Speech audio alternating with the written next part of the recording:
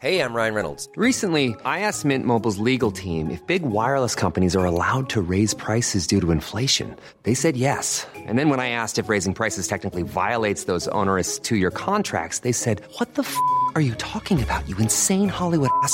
So to recap, we're cutting the price of Mint Unlimited from $30 a month to just $15 a month. Give it a try at mintmobile.com/switch. $45 up front for 3 months plus taxes and fees. Promo rate for new customers for limited time. Unlimited more than 40 gigabytes per month. Slows full terms at mintmobile.com. Thanks to BetterHelp for supporting FilmSack. For 10% off your first month, go to betterhelp.com/FilmSack and start living a better life today. Cranston. Lamont Cranston. You know my real name? Yes. I also know that for as long as you can remember, you struggled against your own black heart and always lost. You watched your spirit, your very face change as the beast claws its way out from within you. You're in great pain, aren't you?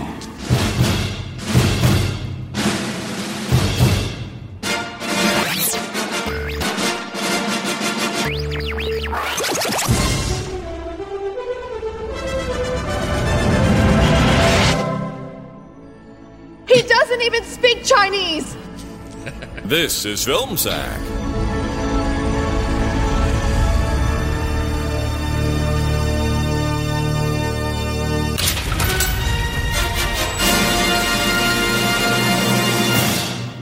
Oh, sure.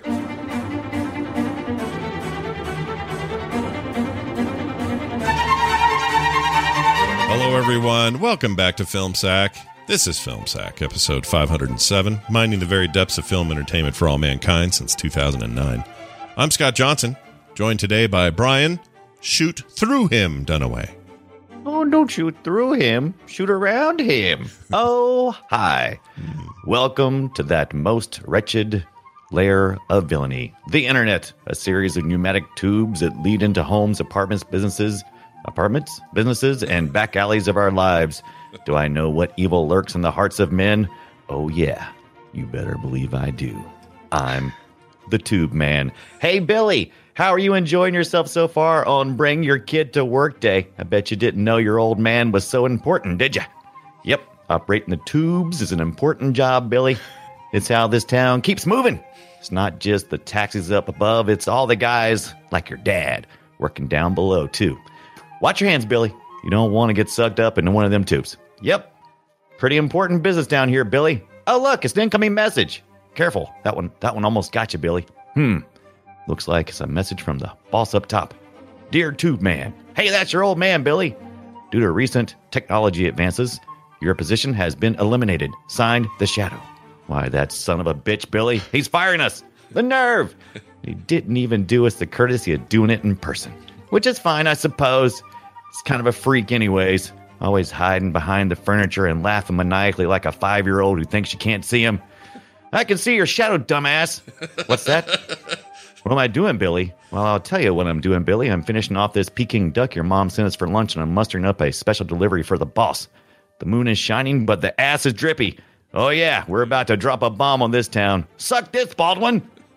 What? You guys didn't say it for the post-credit scenes setting up the ongoing cinematic universe of second-rate comic characters? Spoilers. Randy? Was there really a post-credit scene? No, but I did stay around. I kept going, maybe now. I'm like, no, this is 90s, Brian. Surely there's no post-credit scene. Let's wait a little longer. No, I got to go. No, I'm going to watch all of it. No. Is they still playing this stupid song? No. Can you guys think of a movie that wasn't MCU that had a post-credit scene? I'm having a hard time thinking of one. Batman stuff had some Ferris Bueller's Day Off. Oh, yeah. And also, we're about to find out that we don't show each other our greetings, but when we're writing them. Fantastic. Also with us, Randy. He sleeps in a sarcophagus of pure silver Jordan. Aloha, Scott, Brian. And thank you all for coming out to my talk and book signing. You're all getting a signed copy of How to Throw People Off Finding Out That You're Actually a Low-Rent Batman so you can live the life of a playboy in New York City. And inside, you're going to learn my 3 key rules to making it work without wearing hockey pads. Number 1, you need to have a different face when you fight crime. Don't believe me? Just consider Humpty Hump. That guy drank up all the Hennessy you got on your shelf like 25 years ago, and they still haven't caught him. Number 2, expand your operation by giving mood rings to more and more people every day. After a couple of years, you'll have given out thousands of rings to only people who are perfectly trustworthy. Number 3, do most of your communicating with your whack pack via a massive series of pneumatic tubes. No one will ever notice the miles of tubing that you install all over the city, nor will they ever hear the vacuum pumps. As anyone who ever worked in a bank with a drive-thru 50 years ago can tell you, they never break down. Spot on. Gosh, we got a pneumatic I think tube they're sound? magnets, Donnie. Yeah. I think they're magnets. That's awesome. I want those tubes. With us finally, Brian. His knife is weird, Ibbot. Oh, it's all sexy, though. Wow, you brought me to a Chinese restaurant, and you're even able to order for us in Chinese? You keep surprising me, Lamont. Only Mandarin? Douche. You like my dress? Thank you. Oh, you didn't say anything? Kind of hard to tell with the way you shoved those pot stickers in your mouth, but no, I guess you didn't. Well, this is something that hasn't happened to me in a really long time, but sometimes I get the ability to hear people's thoughts. Yeah, go ahead, try me. Oh, yes. I noticed you looking at these. You like them? Thanks. I had some work done on them. I decided that after my boyfriend Pee Wee Herman left me to run off with the circus, I'd get my teeth straightened. What else do you want to ask me? Yes, I do think that mask makes your nose look big. Oh, yeah. I've already figured out that you're the Shadow. There's only one person in this town that sounds like they're doing voiceover work for a Hyundai Elantra television commercial, so it wasn't that hard to figure out. All right, I'll let you think up one last question for me. Go ahead. Oh, yes, completely shaved. Yeah, you were wondering how I like my boyfriend's chest, which puts you out of the running, Chewbacca. Now, Shadow Eye's the waiter to bring us some more Mugu Gaipan. I forgot she was Pee Wee Herman's lady. I totally forgot. Yeah, to me, she's with like the 3 or 4 Baldwin balancing twins. I thought she's just the relic lady, which we've seen here on Film Sack. I thought she was that, and she is that. But and she was in Carlito's Way, and right, in No Way, and lots of ways. Yeah. She's in many ways, many ways. She's Penelope Ann Miller. All right, the movie is The Shadow. Although I wrote The Showdown, and that's dumb. Why did I do that? It's The Shadow, and it's watch the show from 1994. I saw it in theaters. I hated it when I first saw it. I thought it was terrible and bad, and I was bummed out. You know what? Yeah. It's still pretty bad. Wrong, right? It's still pretty bad. Okay, good. We were afraid you were going to say, this time I actually really loved it. No, but there is some cheese to nibble off on the edges here, which I had some fun with, and things I forgot about. Forgot about the little sentient knife that was always pissed, baring its teeth. Yeah. You know, and this wasn't the only film of that time that had a sentient knife. Wasn't The Golden Child didn't have like a sentient? Some other movie also had a sentient knife, and I was trying to remember. It was just a special knife. It wasn't sentient. It was give me the knife. Give me the knife. Movies with living knives. Hold on, we're gonna find some. Maybe it was The Mummy or something. There was definitely more movies with this a knife that could throw itself, basically. And they had that had a face on it that was going. Yeah. Oh, really? Okay, all the way to that point. Even what is that? There is something, and it bugged me the whole time because I know there's something else, and I couldn't think of it. There's another movie. Yeah, I can't remember. Can't think of what it is, but it's something. There's something. I'm going to think of it. But all right. Well, okay. I'm so glad to hear, Scott, that I think you're saying that you liked it more this time. I think what I'm saying is I enjoyed myself. I went into this, and I told Ibbot before during the day that I was kind of dreading it because I hated it so much in '94, and I just thought, ugh, I have to really do this again. And then as I got into it, I realized there's a bunch of really stupid, funny moments that aren't intentionally funny. Like they're, just kind of bad moments that would make perfect Film Sack banter. So I did enjoy it more. I come in here just absolutely ready to talk about the Suicide Squad for an hour and a half. Just in case. Damn it, I still forgot to watch that damn trailer. Brian, you gotta watch it. You gotta watch it. It's great. And I actually thought up a joke which I couldn't figure out how to make it work. But this movie that we watched is called The Shadow, which it must be a sequel to Shadow because The Suicide Squad is a sequel to Suicide Squad. Can we get some people on naming films better? Yeah.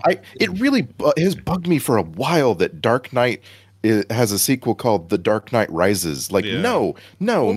That's better. That's better than Shadow and the Shadow. Well, I mean, that's not an example, but Suicide Squad and the Suicide Squad. Alien and Aliens. I mean, I guess that one's a little bit more appropriate because of the multiple aliens. Yeah, and also it was a long time ago. Like it you know what I mean? Like it kind of set that it should get to claim that it did that first. You know what I mean? Mm-hmm. This we got to come up with better names for movies.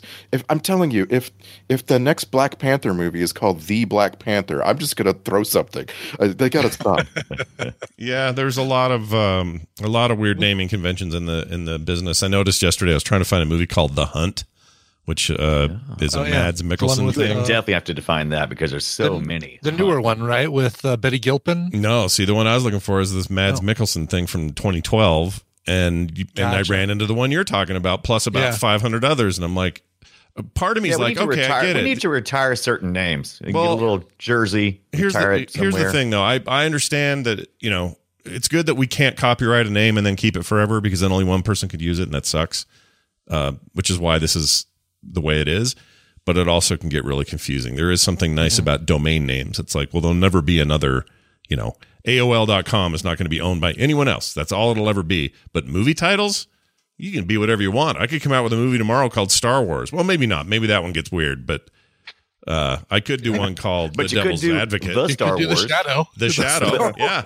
The Star Wars. Do it. Star 2 Wars. Right. Go watch a Star Wars. Right. I just like the other thing that really got to me about so this is the Suicide Squad trailer, Brian, is fantastic. It's like, okay, all right, I'm gonna watch it. It's really great. It's one of those things where the trailer is so good that you're like, oh no, please be accurate. Please be an accurate representation of the film. Yeah. And it feels like a James Gunn joint in a very Guardians of the Galaxy sort of way, with a nice rated R slapped on it, and it even has him using old music. I was telling Brian how that Steely Dan song's in it. That do your dirty work, whatever the hell the name of the song is. Anyway, and you're actually raising a thing about the name. So I'm sorry I keep bringing this up, but like the previous Suicide Squad movie, which was good, it's fine film, very entertaining. It's fine. Was written and directed by David Ayer, and he's not doing it. He's not making this one, right? This is written and directed by James Gunn. So it just feels like he's like taking the name away from David Ayer. You know what I mean? A little bit. The name thing is weird. But in this case, it is a sequel. But I know what you're saying. Like haven't there been other movies, remakes that are basically the same title, but not a continuation of the story, not a sequel or anything, but a reboot of the film. Yeah, I mean, you can't really count The Amazing Spider-Man instead of Spider-Man, but could you count like those Oceans movies? I mean, those are remakes, though. I guess, right? Does that count? Yeah, those are those are remakes. Yeah, so Oceans 11. Nothing gets in Scott's craw more than those Oceans movies. I do bring them up a lot. Why is that? We bring them almost every week. Why does that come up a lot? I don't know. Actually, I don't have a problem with them. I don't like the second one, but they're fine. But I mean, these remakes like that where it's the same movie. I mean, I guess actually, now that I think about it, does happen a lot more than I thought about before I asked the question. But still, if you're remaking a movie, should you get to use the same name? Should you have to change it? Should you have to add a colon something else or? Well, right now the rules say you don't have to because you can do Crash and you can do Crash.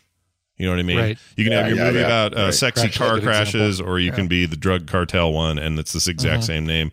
And it is confusing, especially if they happen close to each other, like within the same year. And by the way, it's usually not a problem at the theater because, I mean, that's a pretty limited engagement, so it works out there. It's when you get into rentals and everything else that it becomes. And searching up names on the internet. Yeah. Man, it drives me crazy. Yeah. And that's I seriously don't want to go any way more farther with this. But Scott, did you know that David Ayer, the writer-director of Suicide Squad, which is basically the Dirty Dozen with supervillains, right? Yeah. Did you know he's making a Dirty Dozen movie, a Western? No, but I'm in. Sign me up. up. Me too. Yeah. 100%. I have zero problem with that. That sounds great. Dirty Dozen or The Dirty Dozen? It's The Dirty Dozen. Okay. Is what it's tentatively going to be. Well, that was the original title was The Dirty Dozen, right? Yeah. So I'm in. Yeah, I didn't know about that. I'm It'll more be called Westerns. Ocean's 12. My my chief complaint about Hollywood in the last 10 years is not enough Westerns. Like, it's instead they bury it in other genres. It's like, well, Fury Road's kind of a Western, and they're right, it is, but it's not really a true Western. Like, give me some damn cowboy hats and, give me Open Range again. Give me some of that caliber. That'd be great. So Kevin Costner's been busy. He just hasn't had time to make any. I don't know. Oh, dude, don't even get me started. Some of his best work is him directing a movie, a Western. I'd be so into him doing a new one. Oh my gosh, dude. Have you seen that Tom Hanks thing?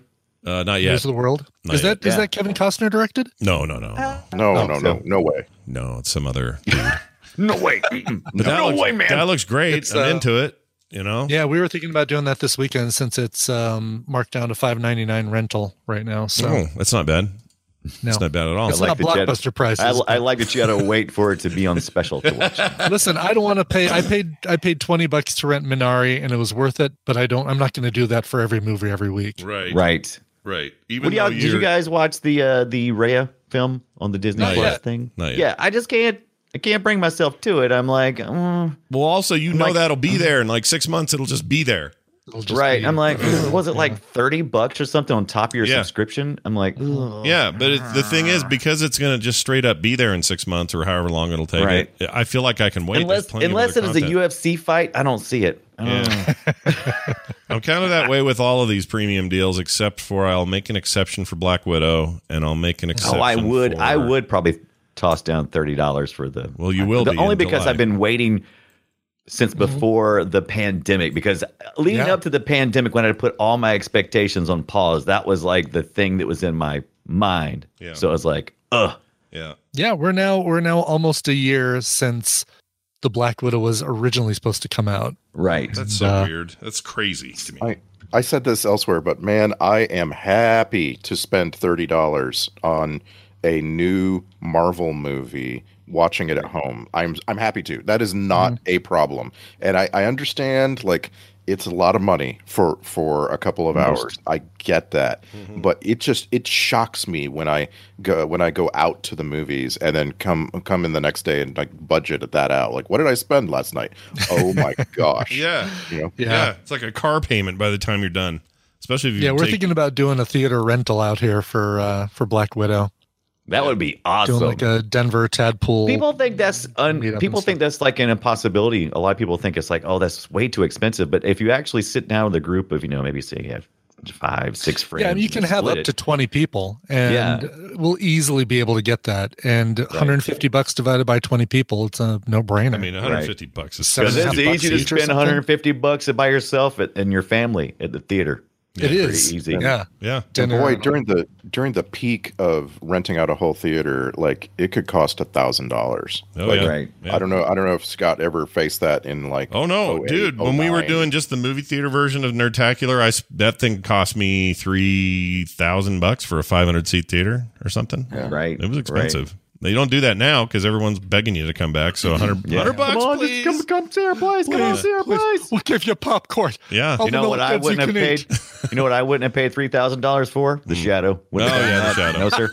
And It's almost a game now. How long can we keep going before Brian tries to reel us back in? It depends how interested he the is. Shadow, in the thing the Shadow came out in 1994 during a blockbuster summer. Yeah. And you would have been so disappointed if you had picked that one instead of any other movie that was premiering that time. Yeah, it's too bad though, because Alec Baldwin's sort of action star thing was kind of at whatever peak it was going to be, and that makes me so sad about every time I think about Baldwin and how somewhat bitter he is about never having the success.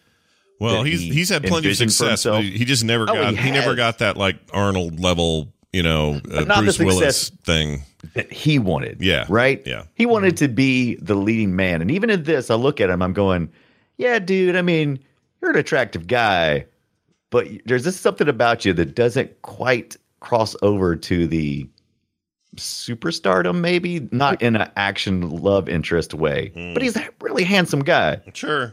I guess. But I don't know. There's something smarmy guess. about him. He looks like somebody might be peeking through your window at the wrong moment or something. Especially when it was the Shadow. Good Lord, that was an ugly character. Oh, I really other don't. than- Ugh. hate that. With the Jack Ryan thing, Right. The Getaway. I mean, is his repertoire way better suited for TV than as a film leading man? I think he's better as a secondary. I think he's a better secondary character in movies. I think he was great in The Departed as the kind of angry, pissed off chief of stuff or whatever was happening there at the FBI. As the boss in The Cooler, he's perfect. Yeah, or Glenn Ross. I was thinking about that when they trotted out the chalkboard. I was thinking he's going to get over there and say, "Always be closing, A, B, C." There's something. I think the problem is there's something so universally lovable about Alec Baldwin that kind of bumps him from the mysterious. You know what I mean? Right. Remember when we saw him in Pearl Harbor, the big huge action scene movie, and he's just like he's an officer. Right? Like he's a person, and you like, oh, that's a complete character. He doesn't have to do a lot, right? And you're like, yeah, that's real good. He's real good as that. When he has to carry the whole film, though, it just didn't work, you know? Yeah. I don't know what it is. Beetlejuice? Good in Beetlejuice. Sure. Yeah. I would like to have seen him as the Highlander after seeing him with this long hair in this one. I thought he was seriously doing a Highlander vibe. Yeah, for that me. was cool. He was doing, for me, it was The Room. Hi, Mark. That's what I was thinking when I saw that long hair. That's funny. My big takeaway from this is that everybody was trying to do Tim Burton at this point, and everybody wanted that kind of quirky but dark but Batman-y but blah blah blah kind of feel to their thing. And here we're talking about The Shadow, the character that Bob King claims inspired his Batman. Right. Like there was no originally a radio serial drama. Right? Yeah, started on the radio. It was a comic first. Oh yeah, comic first. That's and right. then Orson Welles did this absolutely famous, like one of the most remembered radio series of all time. Yeah. And then of course we have decades of people trying to make a Shadow movie that works. Yeah, and it in a way it does work. It's just. It doesn't work. It doesn't work. Let me tell you why the character doesn't work. Well, yeah, it's because his entire power that they focus on is the fact that he is able to turn himself invisible, but he's not impenetrable. I mean, you can still shoot him. So all you got to have is a flashlight and a gun, and you can defeat him. I mean, unless you're Tim Curry. Yes. Unless you're Tim Curry, who was fantastic. Yeah. He was so Tim Curry in this film, and I loved it. Loved it. I like Tim Curry a lot. I feel bad. That dude's so stroked out now. He looks like he's just so sad. He can't do anything in Hollywood anymore. But I love that dude.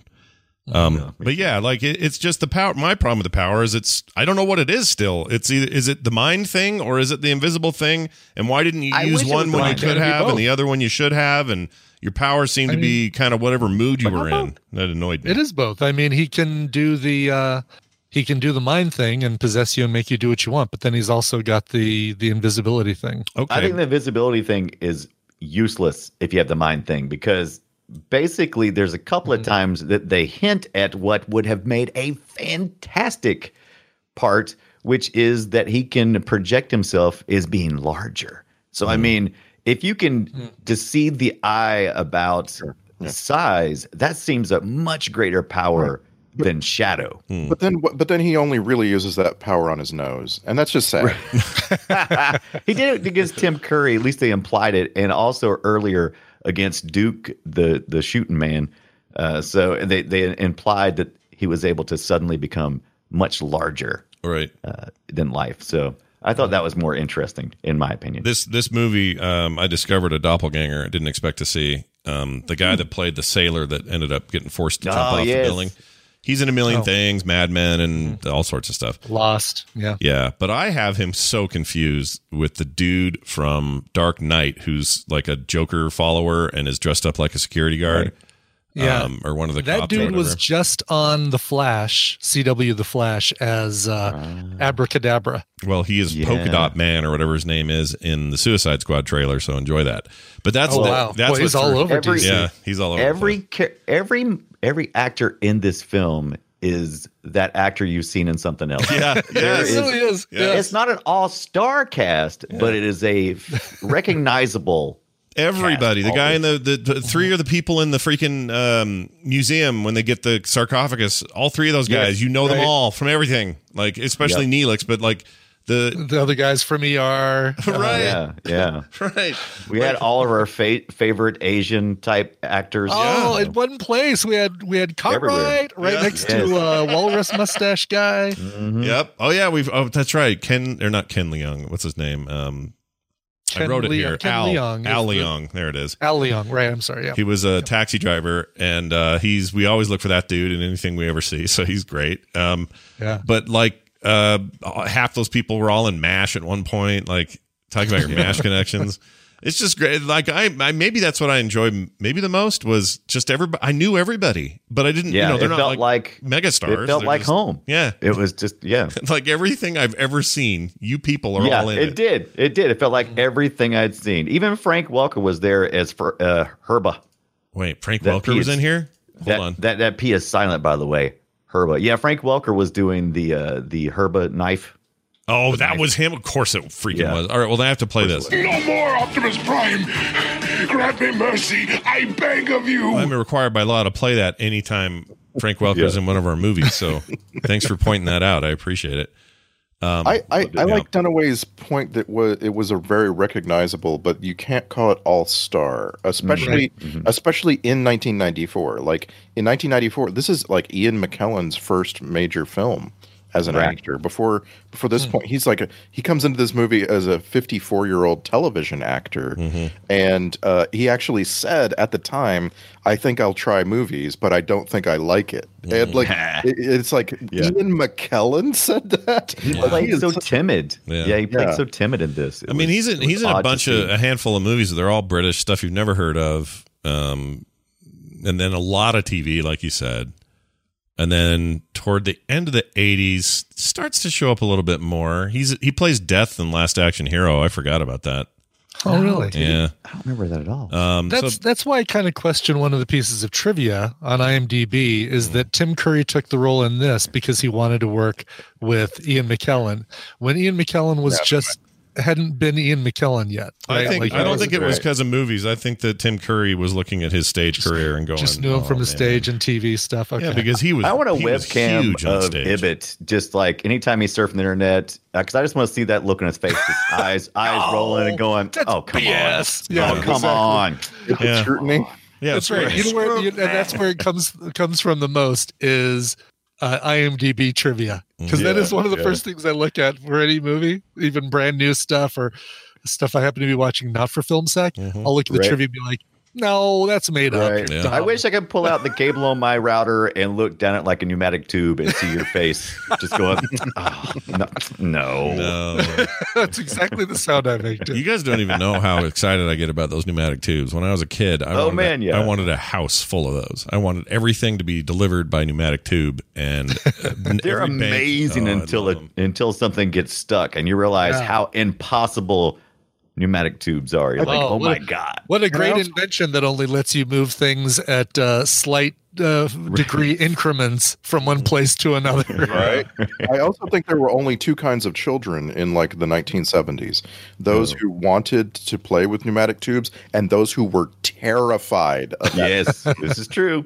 Oh, that's interesting. Dude, I had Micronauts rocket tubes. I didn't just want to play with tubes. I wanted to ride inside them in the future. You wanted a Futurama it. I wanted Futurama. The Jetsons Futurama. We've been promised travel through pneumatic tubes. Yeah, forget about the flying cars. Where's my tube? Exactly. I think here we are in 2021 and we got a big giant ship blocking all international trade in the middle of the Suez Canal, and we can't. I don't think we're ready for tubes. I don't think it's going to happen. You're probably right. But I love the Scott posted the GIF of the one thing.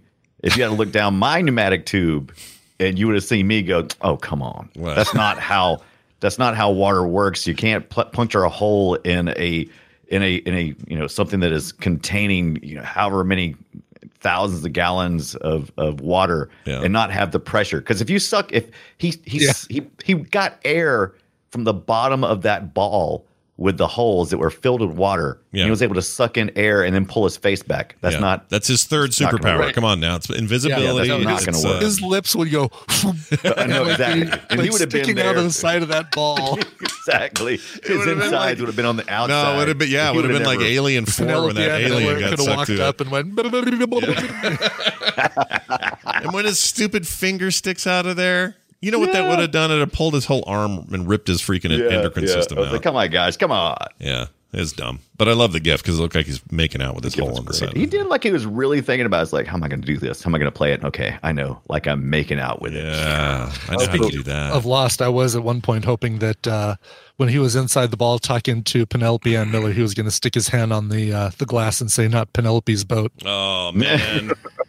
Too soon. I gotta say, like, the movie actually kind of entranced me. I've never seen it before. I want to say that. I want to make that clear. Never seen it before. It kind of entranced me with some of those concepts because, like, the silly stuff is equally silly when Michael Keaton does it, right? Like, it's right. Like, let's be clear about that. But some of the really good concepts, like the ability to use telepathy to communicate, like I'm there. Like, yeah, let's see what you can do with that. Like, let's see what crazy schemes you can get into and then get out of using that power. You know, like that's what you're supposed to do in superhero movies. And I love the flip of the damsel that wasn't the damsel. I mean, because she really held more cards than he did. She had a power that was so great, she just didn't have the understanding of the power, and she was a real risk and danger to him. And I really dug how she had to come save him. Yeah, and, it wasn't that like was she a fun little the flip for sure. Yeah. Didn't see that coming. And to be honest, the way that the radio plays used to work, I used to listen to these a lot just because I don't know, I like old radio crap. And the radio plays are very much the same story every time. It's basically somebody who's up to no good, up to some crime, and then you'll hear in the background, and it'll go, "What's that?" And then I'm the shadow, and I see the shit you're doing, and you better not do the shit you're doing. And then they stop doing. They either stop doing the shit they're doing, or they die, and it's over. Like that's the episode. This thing had to do more. The maniacal laughter, though, is like that makes absolutely zero sense. I mean, Batman kind of does that as well. He obviously, he part of his power is creating mystique that creates fear, and that's part of his power. But it just always felt so weird when Alec Baldwin would appear in a place. It would just be laughing it up. Yeah. Again, because this is a low rent Batman, you could not help but think of the Joker at that time. Right. Mm-hmm. Right. Yeah. And it reminded me more of a, like I said in my intro, a 5-year-old, hiding someplace and unable to control his laughter because he's, nervous laughter of being found. Yeah, that's the better comparison. He does seem immature at times. It is right. From a comics perspective, I've always liked this idea that the Shadow inspired Batman, but Batman was the thing that became the mega thing, and the all time everyone knows who Batman is, and no one really knows who the Shadow is. Like and that's pretty typical. Shadow knows, right? The Shadow knows. He boy has a lot of knows. That's pretty typical of most things. It's better to be someone who perfects something than the person who innovates it, because the cost of creating something from scratch is really high. But then the next person that comes along, they can just pick up the baton and tweak what you've become too myopic about. And so that's what happens here. I had a problem with something that I usually complain about. I would have really appreciated a little more explanation of why he'd be this really ugly character when he wears the mask. I mean, why does he turn into David Arquette when he puts the mask on? I'm like, why does he need to look like that? Is it a nod to the visual styling of the comic? I couldn't. Yes, I'm assuming that's what it was. It is absolutely a recreation of what you previously saw the Shadow look like in other movies and the TV show and so I would have much rather have seen Alec Baldwin's fairly handsome face hid with a mask over what we got. I mean, if you're learning this technique from a Chinese sorcerer, right? But the fact that he doesn't look like him, and he doesn't look Asian when he does the mask thing, because that's the technique he's learned. You'd think that, all right, if he's learning this technique, maybe he'd take on the look of his master or something like that. But no, it's like a third person that he's looking like whenever he does the mask. Yeah, he's really going over. But is it just Alec Baldwin with a mask on and he didn't do anything, or do you think they did something? No, I think that they definitely did something. That was not Alec Baldwin's eyes or nose. Yeah, those eyebrows. Well, that's why I was curious too. I'm like, well, maybe they're just they wanted to put a stunt double in there, because let's face it, I got to look at Alec Baldwin and I'm like, I was trying to figure out how old he was here, and I'm like, man, his eyebrows are just in way too good of a shape to be too old, because your eyebrows really take a hit. He's like 30s or something, age. Right? Mid-30s? Right. Probably mid-30s. Yeah, that fine baby hair eyebrows were still there. And whoever they had playing him was like, I don't know, 100. He had like big wizard eyebrows. Younger. Like the guy, the shadow with the nose looks like Stephen Baldwin. Yeah.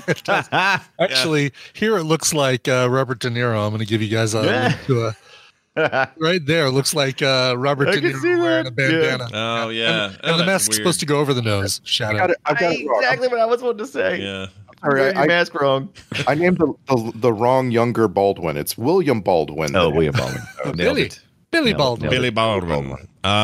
So he would have been. So he was born in 58. He would have been what, 32, 33, 4, something like that. He was 35 making this movie. Okay, all right. I was surprised to find. Go ahead. I was going to say, I was surprised to find that 7 Years in Tibet with Brad Pitt came out after this film, because I thought they were doing some kind of nod when they said, his character had disappeared for 7 years after the war in Tibet. And I was like, oh, is that a thing? And I'm like, is that some kind of, I was like, nope, just me trying to connect wires that aren't connected. Red wire, no, green. Yeah. Another thing about is you're comparing Baldwin to other people in this movie. Like, he was 35. Jonathan Winters was 135. God, Jonathan Winters was in here. Oh, Jonathan Winters. Yeah, they give us a nightclub whose only sole purpose is to feed Jonathan Winters, apparently. Yeah, no kidding. I loved him so much. I love Jonathan Winters. Too, but still, it just so didn't unnecessary. Didn't give him any lines. I mean, he was just being himself, but they really didn't give him I will material. say, I'm amazed that they didn't just fall on the trope of the Shadow's love interest being the woman who sings at the nightclub, and that's the first time he sees her. Oh, yeah. I was sure that's where that was going. I couldn't remember. And so when that happened, I went, oh, it's one of these. And then it didn't. Yeah. I was like, oh, okay. Yeah. Breaking the rules here. Right. I love the music in this film, and you guys can say no. Hold on. There's it's some of it's fine. A lot of it's fine, but there is a stretch of it that I captured that we'll talk about that sucked ass, and we'll talk about it. Well, and this is John Jellybean Benitez, who was a big time co-worker of Madonna for those first few albums. Oh, really? Like music producer who God, I want to say like everything from Holiday to Get Into the Groove, I think was Jellybean produced. Well, that explains a lot, because that stuff's like the worst. That's like the worst part of the Madonna music. And then, of course, this movie, I mean, if we're going to talk about the music, that you have to talk about how this movie leaves you with the magic of Jim Steinman making any singer sound like Meatloaf. And that's really cool. Yeah. Yeah. If it's a fourth superpower, make everyone sound like Meatloaf.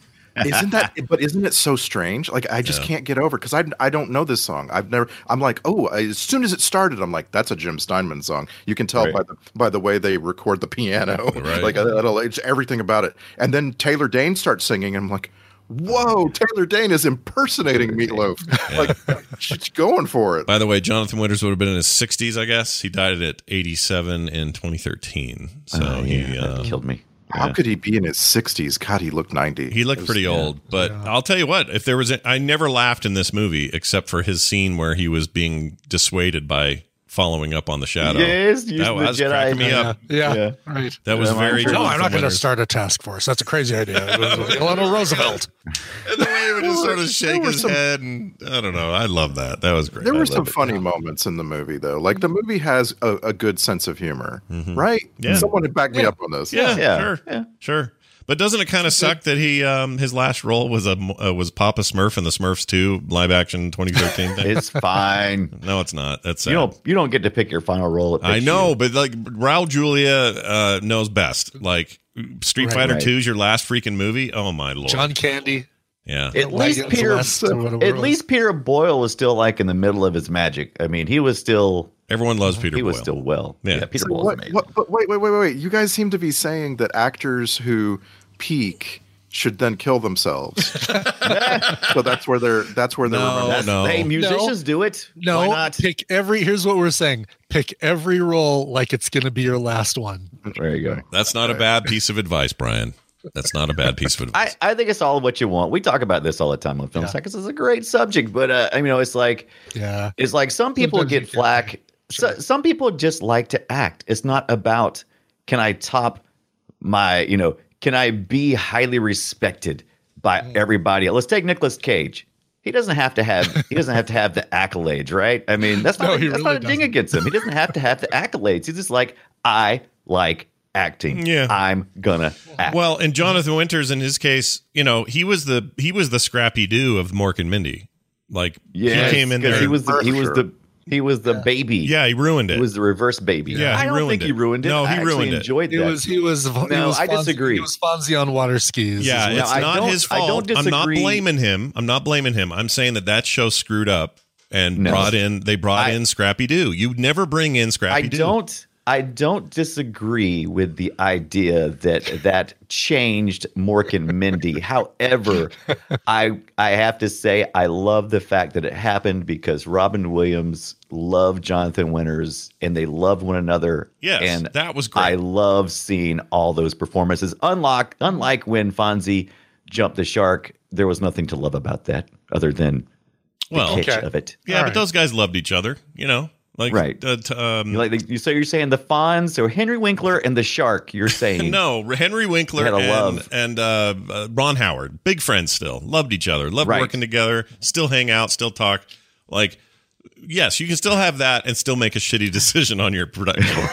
What was as the lawyer in Arrested Development? What was Henry Winkler's name? Rob Loblaw? No, that's Scott Baio. No, that's Scott Baio, right? Yeah. He's got a funny name though. Hold on. Gosh dang it! Now I gotta find it.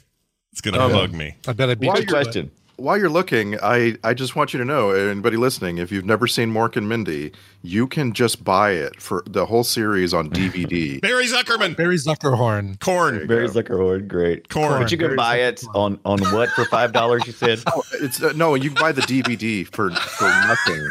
Right. I made the mistake of wanting to let Randy finish. I had it up. Right. And then you had to get it in. That's all right. It was like the challenge. I said Zuckerberg. You said Horn. It was Corn. I said Horn. Yeah, so nobody got it right. It was neither. Yeah, he was really funny in there. Oh no!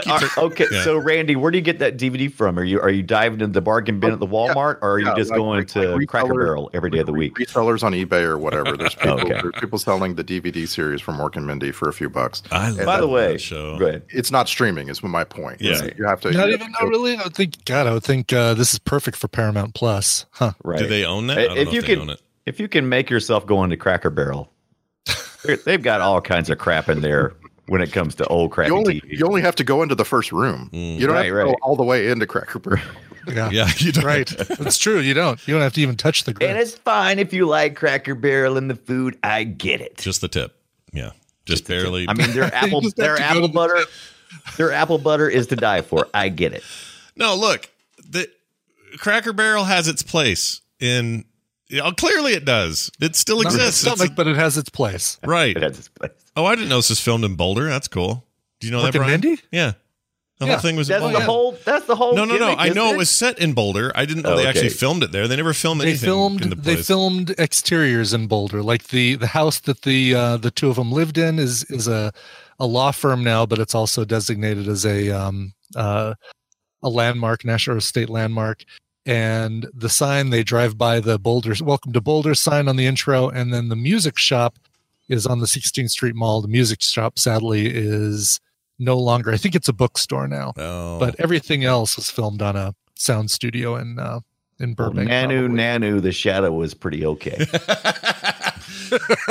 Yeah, the Shadow was Rope us fine. back in. Yeah, the But Shadow Max was fine. Wright was on this. Speaking of the 80s, Alf's family's dad, Yeah, Max Wright. Oh, That's who that guy. was. Yeah. Oh, that drove Yeah. me crazy. I was like, I know who that is, but I didn't bother looking him up, and I just thought, well, that's another character actor I'm certainly familiar with. But yeah, Alf's dad. Okay. So Neelix and Max Wright were together in the same room. That's fascinating.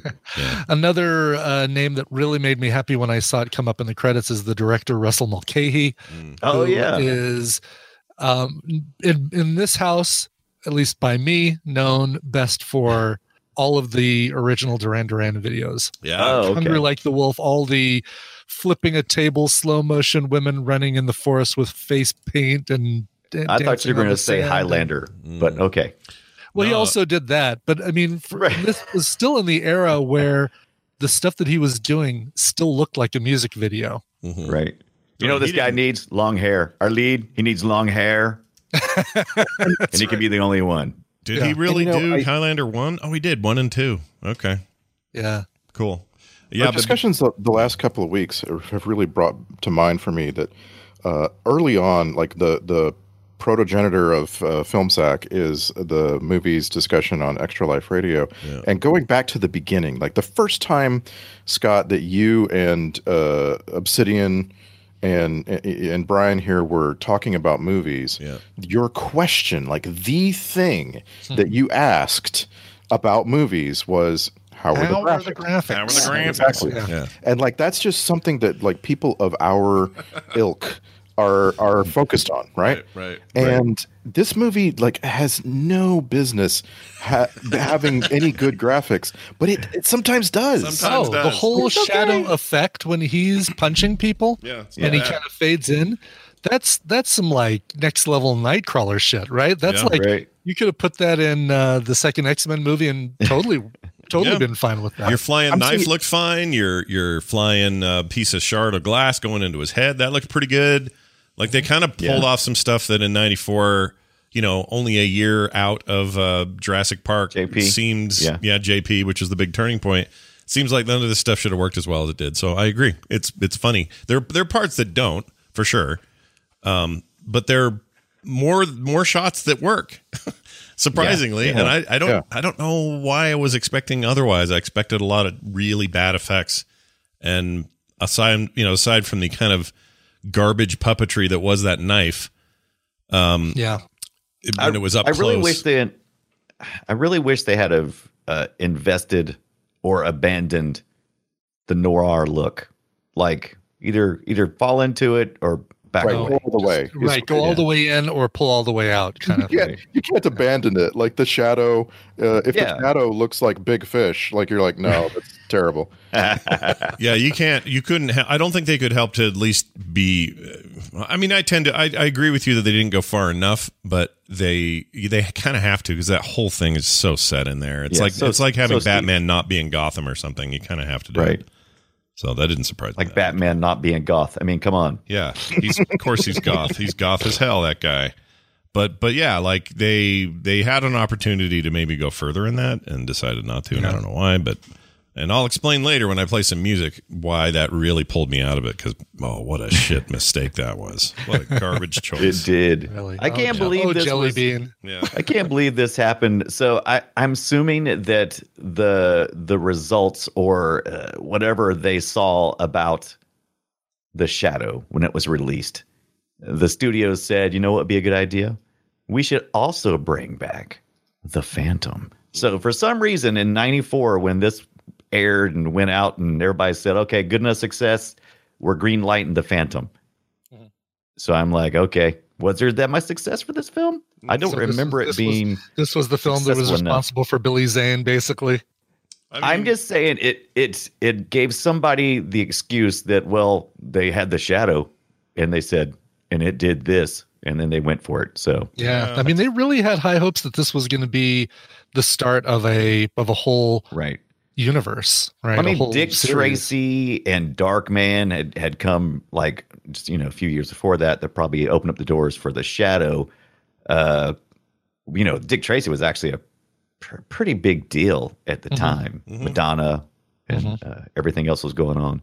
But I still don't understand. Usually you only continue a trend in filmmaking if there is a successful intro. And I'm like, where is the success at? It didn't happen. This movie did not rake in the cash the way they needed it to. None of those did, for my that's usually hung around. That's usually hung around the neck of David Koepp, the writer of the movie. Right. And I mean, that's fair, I think, because like if this movie has a downside, it's that the story doesn't like go A to B to C and just like make perfect sense to all audiences. You know. Like that's the beauty of these Batman movies, right? You introduce Batman, you introduce the villains, they fight. Batman appears to lose, but then he comes back. You know what I mean? Like it's just real, right. And if they had just done that with the Shadow, you know, right? I think this would have been fine. We reimagined, and maybe that was the confusion because Batman was completely reimagined. I mean, and they played Dick Tracy and and the Phantom and the Shadow like it was a direct descendant, so I don't know what they were thinking or where Did you remember when we all kind of found out in the early 2000s that Christopher Nolan had been given the Batman franchise to make him? I remember hearing about it, and I was like, "Really? Whoa, okay." And like that guy, what's that mean? Like we were all just like, everybody was just like, I don't understand. This guy makes these really intense, particular films, and at the time, no one thought of Batman as as the right place to go for 100% intensity. And you were also thinking that he was going to make a Batman movie. No one was talking about this guy. He's going to come make a series. Yeah. And like the Shadow is like the opposite of all that. Like all of these people making it were tasked with starting a series. Yeah. I'm going to back up and take back some of the things I said because it looks like Dick Tracy was $46 million for production, but then the box office was $162 million. So I guess that was. I mean, that's making your money back, but that's not a runaway success. Like right. And The Dark Man, which is not totally tied into this because it's kind of a little bit off the side, but it cost 14 and made 48.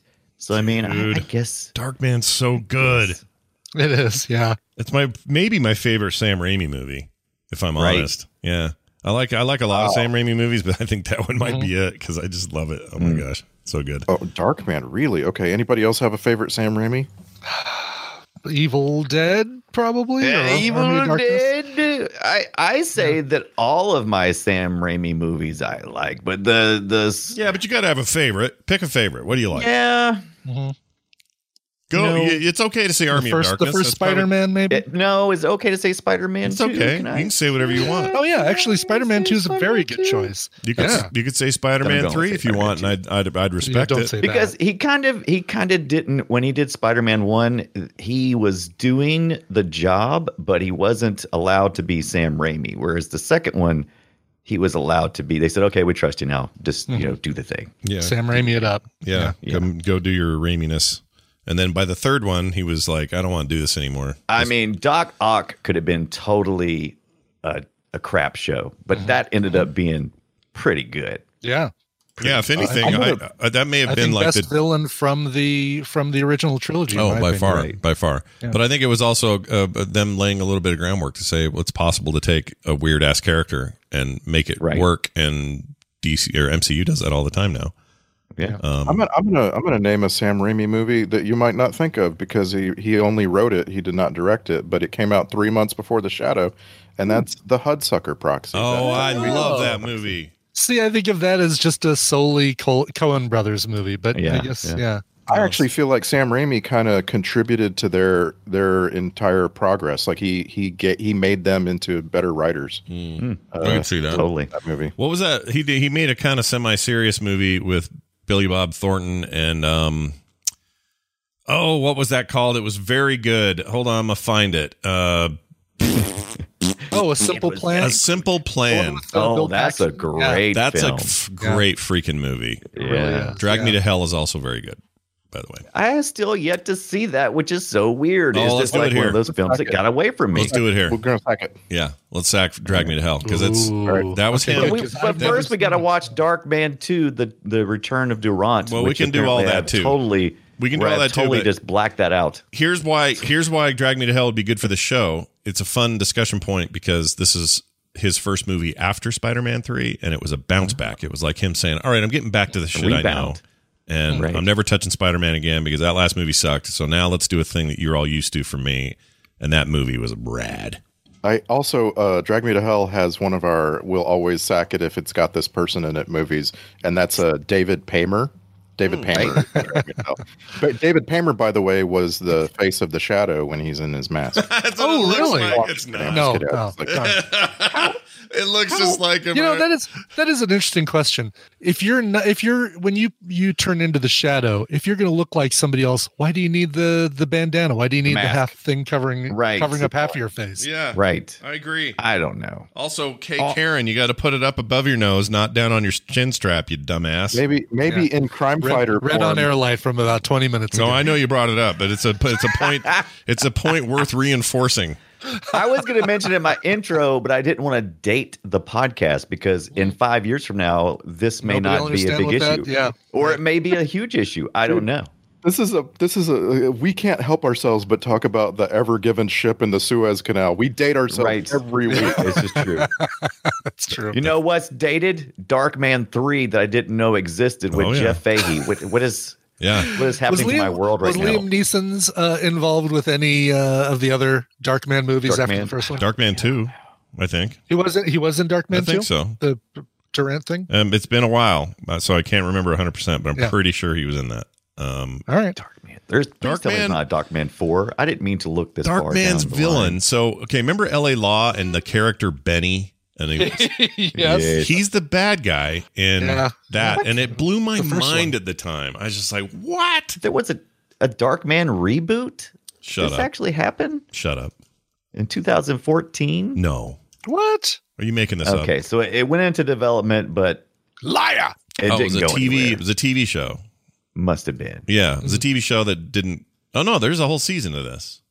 Oh. No, this is another case of use your name for whatever you want. Darkman is a grieving mother suspects her deceased son may have fallen victim to a mysterious entity called the Darkman. Nothing to do. Okay, this is there was 2014. Yeah, there was a there also is a 1992 pilot, 30-minute pilot that was made by Universal Television to be shown on Fox. That is stop trying to make Darkman a thing. Larry Drake reprising his role of Durant. So we did get Benny back, but there's a whole new characters. There's a 7-minute short thriller like from 2012. Director Chris R. Notarol or whatever. I don't know. Is this like some kind of YouTube thing or something? This is weird. There's a Darkman serial podcast. No, I'm just kidding. I just wanted to move us off of this subject. That'd be great. Serial season 4, Darkman. Anyway, it's just an interesting. I feel like this movie's like at the crux of everybody trying to do that thing, do the Sam Raimi, do the Tim Burton, do the whatever, and I don't know, it just doesn't work as well. Do the Burton. Man, this guy, you're talking about the. I was just looking at the director, the Mulcahy's direction. Mulcahy, yeah, you scroll down, like you look at his credits, and it's all music videos. Everything prior to 1993 is all. You know, Brian likes him directors who go from music videos to theater. I mean, they're always is he Billy Joel's personal video director? Like every Billy Joel thing, he's in there. He Russ Mulcahy is responsible for the first video ever shown on MTV. Video Killed the Radio Star by the Buggles. No It was way. directed by him. That's great. That's great. He deserves some credit for that. That's he cool. can do whatever he wants. He can make stuff like this all day long, as long as he. Yeah. All right. Now, did anyone guess this? Oh, I have a guess. Gross. All right. What was it? Is it Tim Curry slobbering all over himself after the Shadow is hoisted? That's pretty good. All right. So I will admit that it took the prize. So you're right. It took the prize, but there was something I'd written down before that ended up just slightly superseding, and it was when he was at dinner with Jonathan Winters, and for some reason at some point they're filming Winters and his nostrils all sweaty and like nose. Yeah, there's like sweat to the right of his nose, in the little crack between his nose and his cheek. That grossed me out, and I thought, well, that'll be as gross as this movie gets. But no, Tim Curry like full on frothing, dude. That was interesting. I mean, a lot of actors can cry on command, but he can apparently froth on command. That's pretty. I guess so. Yeah, I don't think that was glycerin. I think that was all curry.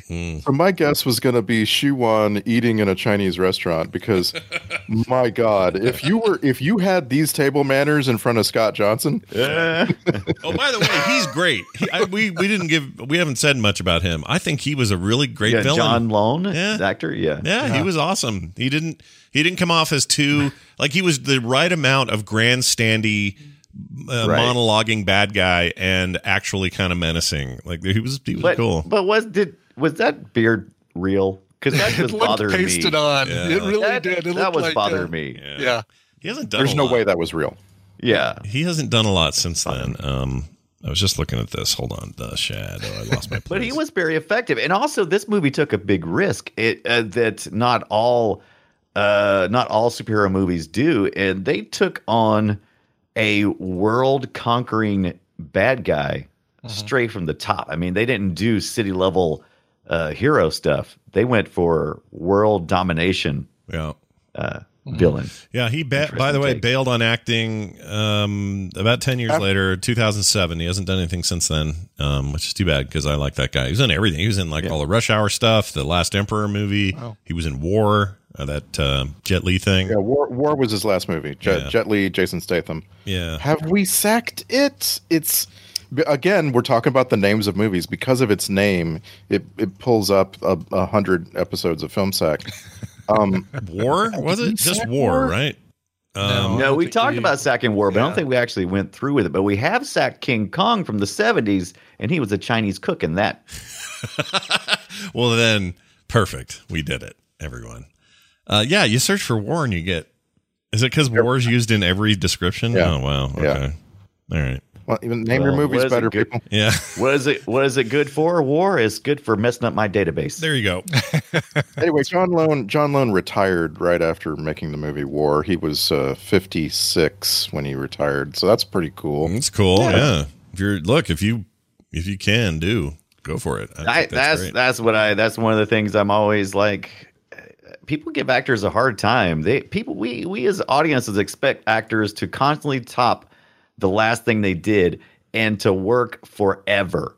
I don't know where that expectation came from. I know where it comes from. It's the whole reason it's popular in the first place. There's a reason that we put them up on a pedestal and almost worship them. They're modern day royalty. Why do we do that? Well, because we love what they do so much, we don't want them to stop doing it. I think that's just a natural weird thing people do. I don't know.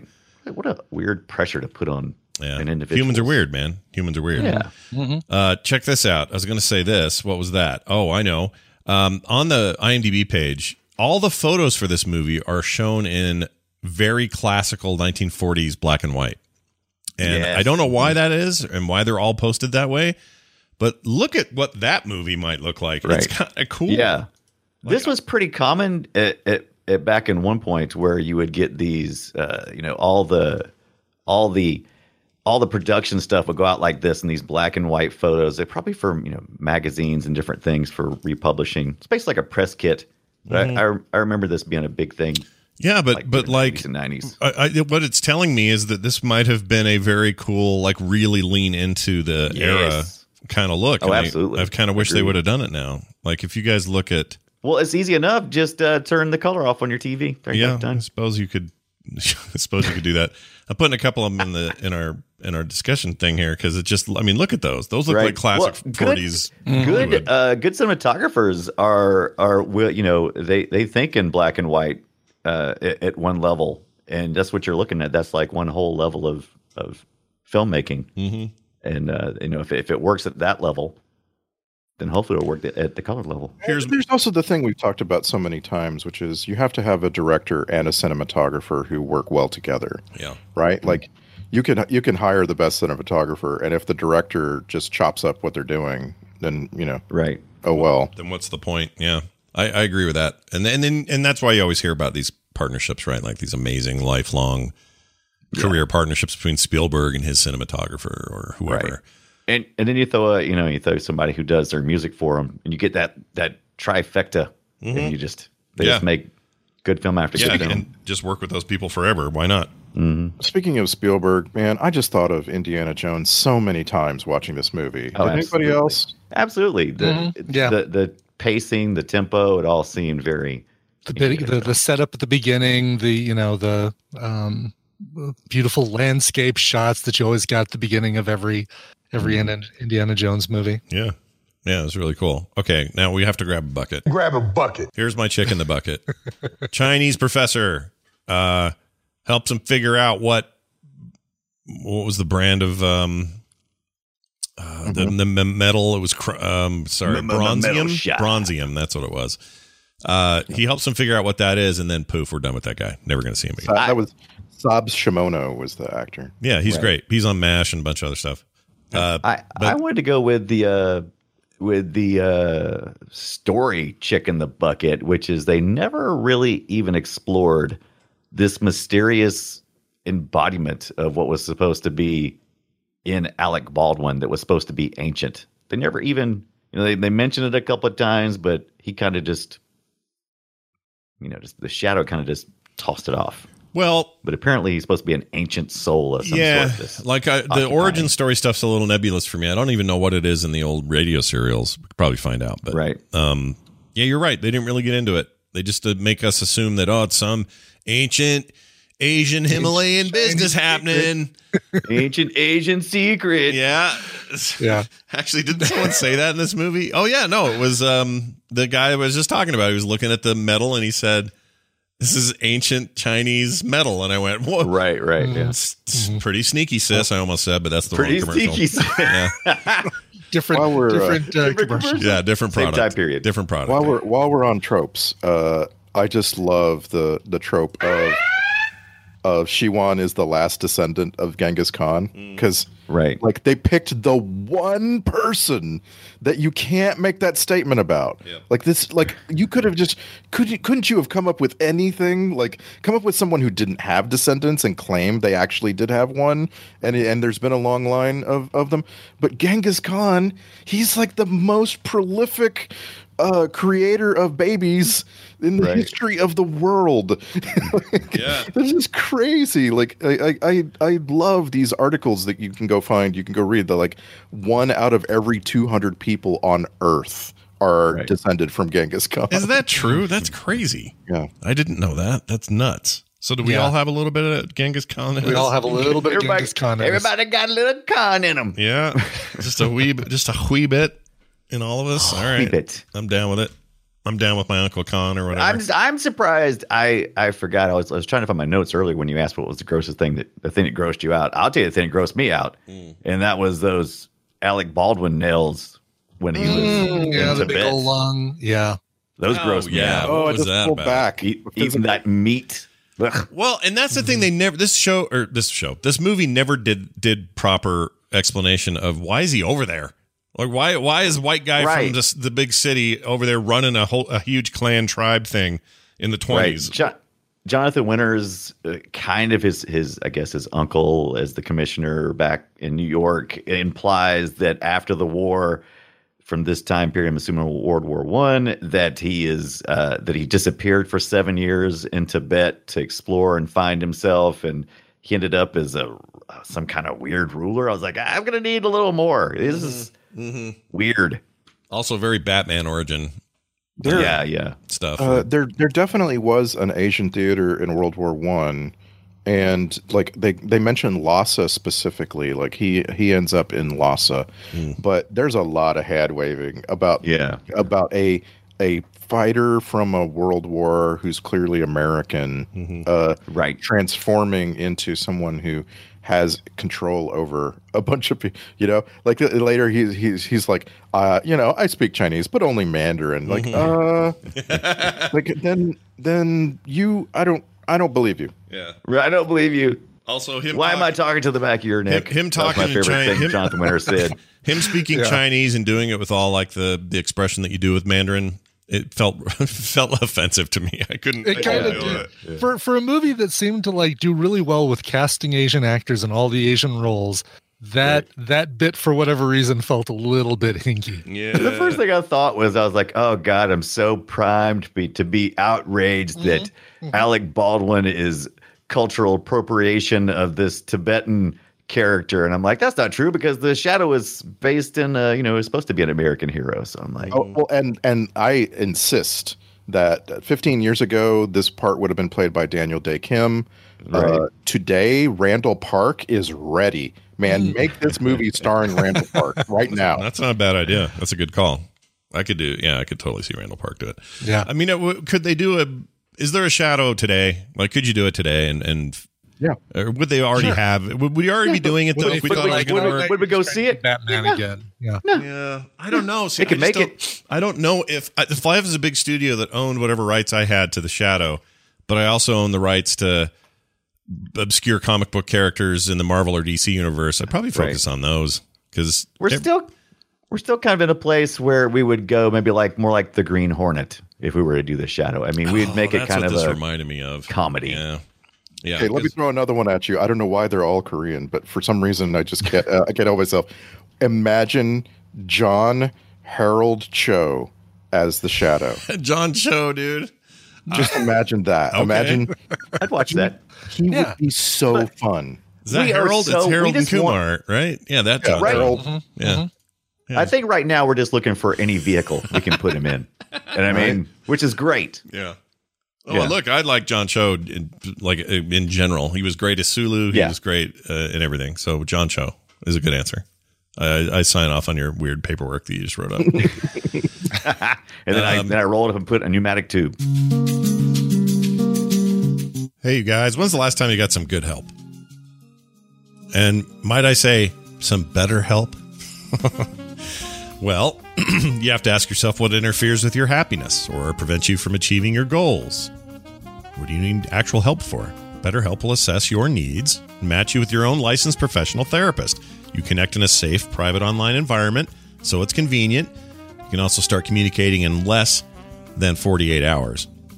All without ever having to sit in an uncomfortable chair in some waiting room somewhere. Oh, man.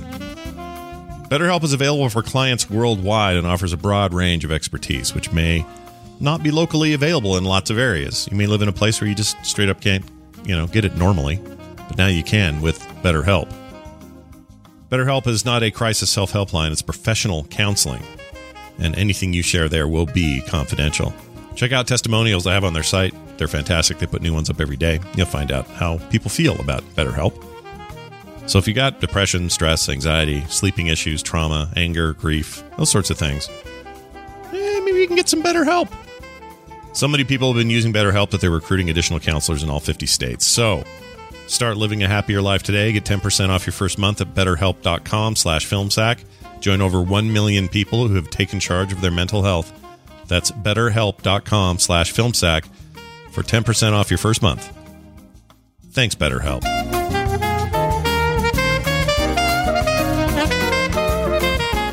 We have some sound clips from the film The Shadow, and they are here and ready for us to play. So I'm going to play them, and you guys are going to probably enjoy them, I think. Here is a joke in a language I don't know. Very funny, apparently. Very funny. Also, the girls, okay, this threw me a little. This thing's set in the 20s. The girls all kind of laying around him while he's telling his joke and being all leadery and whatever before he, got sent back to the States. They were all in like T-shirts and stuff.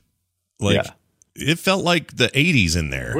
Yeah, that's not common for whatever decade this is supposed to be. Yeah, in that threw me off. I don't think I thought you're going to say they had implants, and those weren't around in the 20s. No, not in the way we have them today. Those were slung around your neck, and I don't know what you used. All right, Brian, I found this is an Ibit clip.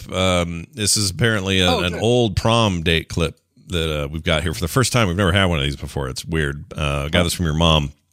It's apparently what you asked your date, or no, you asked your date if she wanted, if you could kiss her yet. Okay. And this was her answer. Not yet. Oh, okay. All right. Not yet. Pretty straightforward. Then I told her the ice was slippery and the sun was shining, and she was all in. That was the worst That was code it. phrase. At least could have meant something or been so or more obscure. Pick a lane. That's right. Pick a lane, stay in it. All right. You murdered a policeman. You murdered a policeman, Duke. That weird voiceover for that guy. What a weird choice. Duke. Yeah. And the guy, and Duke was, speaking of character actors, Duke was from the Breakfast Club, the custodian. Really? Oh, right. Also in many things. Yes. Yes. He looked Yeah. bigger and fatter in this, but yes, he's just a he's that guy. And older, surprisingly. Yeah. Yeah. Weird. He's gotten older somehow since 94. I don't know how that worked. I don't know. Yeah, it was really weird. Here's a triumphant yell. All right. I don't remember. I don't even know who did Good it. one. I like that one. Yeah. He's always good at that. What a jumble this is, I wrote. When you hear one of my agents say, the sun is shining, you will respond, but the ice is slippery. My gosh. Okay. Yeah. Sounds like you just came up with that. Yeah. It also sounds so much like a throwaway line from 30 Rock. Like when you right. when you get the audio only version. Yeah. You hear him saying lemon and then tells her that. Yeah. Here's your famous line. The shadow knows. It's not bad. I mean, it's a throwback. It's question mark. Evil lurks in the hearts of man. If you ever feed Alec Baldwin what he wants, this is what he'll sound like. Oh, yes. Thank you very much. Or bring him a martini. Yeah. Oh, that's what it was, right? A martini. They brought him was like, two. yeah. They brought him. They did bring him two. martinis. Okay, I thought I saw them bring 2 martinis. All right. It's little touches like that make me love this movie. They bring him 2 when he sits down, and you think, oh, well, Jonathan Winters has his own glass of wine. They're bringing. Oh, one for Lamont Cranston and one for the Shadow. Yes. wow. And why would the waiter do that? Because he was telepathically told to do that. He also looked like that other Mad Men actor, the blonde guy. The waiter did. I almost wrote it down and then was going to ask Ibbott because he was a big Mad Men fan and I couldn't remember. But that guy looked like the L.A. Noir. He's also in that video game. Oh, yeah, the young kid, right. Yeah, he looked a lot like him, and I thought, is that who I'm saying? And then I lost track and forgot to follow. With this movie, it really could have been. Who knows? Yeah, you never know. Here's okay, so Dunaway, here's our chance to throw down about music. This is just a little selection. For the most part, the movie gets the era correct, and I think the orchestration's fine for the sort of Tim Burton-y kind of thing they're aiming for. But whenever there was sort of a lovey-dovey scene, you'd get this, and this is garbage. So I'll play it right here. And not the band garbage, just actual garbage. Here you go.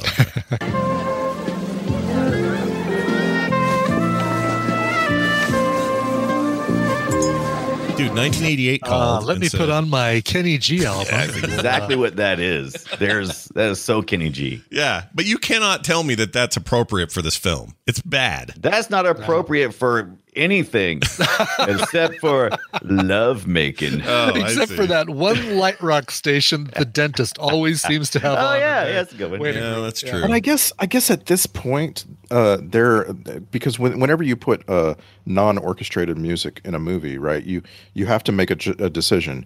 Does it fit the setting or does it fit what the audience is used to hearing, right? Mm-hmm. And they steered real hard on the audience is going to be used to hearing Kenny G lately. Sorry, guys, that's how it was in early 1990s.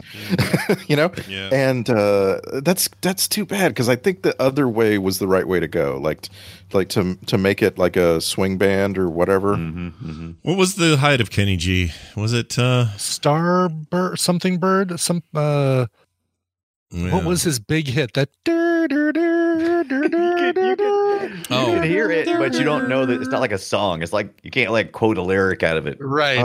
That's called Forever in Love or Songbird. Songbird is what it's called. Yeah. Yes. Okay, so Space Bird. Songbird is 86. Yeah, that's old. But according to the search I just did, his greatest hit was Forever in Love, which is 92. Really? Bigger than that? Damn. All right. Wow. Maybe that was just that thing was like made for Days of Our Lives. Every couple on Days of Our Lives had romantic scenes to Songbird by Kenny G. He his last album was in 2015, called Brazilian Nights. And I assume it's got it a all bit of comes back around, doesn't it, Dunaway? Yeah. My guess is that album's full of sort of flamenco sounding, saxophone. Actually, here it is. Let's just do a taste of it here. The Bossa Antigua is the number one song from the album. Let's see how this goes here. I don't know if you guys can hear it. Yeah, you guys can hear it. Oh boy. All right, let's get that sax in there. Oh yeah. Now tell me you're not all going to rush to that on Spotify later and just listen to it. I feel like Peking duck. Is that something to you? Let's get in my Hyundai Elantra. The important thing to know about Kenny G is that he's mostly a head of hair. And if you want to imagine him retiring and being able to walk around in the real world in obscurity, all he had to do is shave his head. No one would ever know who that was. Well, even in 80, so he's 64 now. So he'd have been 60 or so when he made this album. And he looks 25, or at least in this album cover. He looks real good. His hair is clearly being treated. But if you want to have a lot of fun, go to the Wikipedia page for Kenny G. Someone has gone through and started almost every sentence with his name, Kenny G. And it's just really, really funny. It's like Chuck Norris and Barron's Chat, basically. Yeah, it is. Seriously, it looks like Kenny G plays the Selmer Mark VI soprano. Kenny G married Dennis DeLeon in 1980. Kenny G built a house in Hunts Point, Washington in 1996. Kenny G is an aircraft pilot and has a de Havilland Beaver. Oh, I love it. It's unbelievable. It's That's just great. it's a Weird Al Yankovic, Charles Nelson Riley song. Yeah. That's a good comparison. By the way, just quick stats. On 2015, on the U.S. Billboard charts top 200, it debuted or peak positioned at 86. Now you might say, it's not that high. Brazilian bossa thing? Yeah. This album, yeah. Still a lot of soccer moms out there buying Kenny G albums. And look at this. U.S. Billboard trying jazz to recreate albums. their Patch and Kayla youth. There you go. The U.S. Billboard Jazz Albums chart, which is a separate chart, peak position number 1. Ooh. Well, and it says here, reviews and reception, highly favorable. I'm just saying, Kenny G, still a threat, is what I'm saying. Oh, he's totally a threat. Oh, yeah, I was doing sound files. Here's one about a stimulating evening. I'm not sure I can recall an evening as stimulating. Is that the word you're going to use? Okay. You had to think about it, though. What were the words he was going to use before that? Yeah. What else would he say? What dirty thing could he say? It also kind of felt like one of Alec Baldwin's favorite words. Stimulating? Stimulating. Yes. Yeah. The Hyundai Elantra. There's nothing as stimulating as a HelloFresh order. Arriving on your doorstep. Does he do HelloFresh ads? No, but I just, it feels like he's got the commercial voice all throughout this movie. Yeah, it's kind of all he is. Here's my favorite thing he said in the whole thing, right here. For me, Mo. For me, Mo. For me, Mo. I love that when he said that. The taxi driver's name is Mo. He's saying it's for me, but he has to say for me, Mo. For me, Mo. For me, Mo. For me, Mo. Right. So he do it for me, Mo. Yeah, he was going to do something for his Nana. Yeah, I love Mimo. I love that. For whatever reason, I laughed, had to laugh a little more, then capture it. All right, we know this guy. I wrote. Well, that's right, exactly. So besides, the thing is metal, which made me think it was a sarcophagus. It was Alf's dad. Yeah, Alf. Right you there. Can't do that, Alf. Alf. The cat. And then who was there was a Democratic congressman or senator in the early 2000s that was just like that guy. Oh, ran for president. I should have formed that thought fully before. No, hold on. Hold on. Well, that's right, exactly. So besides, the thing is metal, which. Oh, who are we talking about? I know this too. Shit, who ran for president? Who sounds like that? Well, that's right, exactly. Well, it is not coming to me at all. No, I'm with you, Randy. I feel it. All I can hear is Alf's family's dad. Right? Alf's family dad. All right. Join me or die. Join me. or die. This is private property. There's Neelix at the end. Oh, yeah. Pretty nervous. So Neelix. Yeah, very Neelix. Or, Benson is where we think of him, as from Benson. Originally, he was from Benson. Anyway, Ian McKellen gets here's him talking about his condition. I get a rash from oysters. He gets a rash from oysters. Oysters. Yeah. Oysters. He's doing an English or an American accent, and it kind of threw me a lot. Here's the bronzium. Could bronzium conceivably be used to make some sort of a weapon? I think I may hate that worse than what's the one on Avatar? Unobtainium. Unobtainium. Unobtainium. Descriptive. No, Can we get some of it? No. Unobtainium is the trope name. That's not what it's actually called. Avatar. Well, that's what they say. No, they say that in Avatar. I at this point believe it. No, hold on. Really? Okay. They call it unobtainium in Avatar. I'm gonna see if I'm right, and maybe I've forgotten it. Oh yeah, here it is right here. Here's another. Here, I'll play you a clip. Enjoy this clip. Parker. Oh. I used to think it was benign neglect, but now I see that you're intentionally screwing me. Grace, I enjoy our little talks. This is a long ass clip. Yeah, it is. I need a researcher. Not some jarhead dropout. Well, actually, I thought we got lucky with him. Lucky? Yeah. Oh my How gosh. is this in any way lucky? Well, lucky You are going to mention unobtainium in your video clip about unobtainium, aren't you? Why can't I find it? It's pissing me off. Wait, it gets more weird according to a Google search. Is from the childrensmuseum.org. Why would they lie to me? Unobtainium is not a real element, but is a real word. Since the 1950s, engineers and scientists have used the word to describe the perfect material to solve a particular engineering problem. Except that it doesn't exist. Right? Got it. Avatar But it refers is a real to word. it. Avatar refers to it by name. Mm-hmm. The movie features a mineral called unobtainium, although in the film the unobtainium functions as a mineral MacGuffin, not strictly the trope. Okay. Interesting. So it existed before the movie, but was used in the movie, and my mind is blown. Well, I knew that. I knew it was used before, but I didn't. It sounds like what the movie's doing is using it in that way. I have a weak mind. So the movie's not being literal. The movie's saying, yeah, this stuff we don't know what to call, so we're going to call it unobtainium. Right? Like, what I mean is the story, like the characters are saying that, not. Right. Okay. And apparently Mad on the Cartoon Network lampooned Avatar by calling it Stupid Namium. Stupid Namium.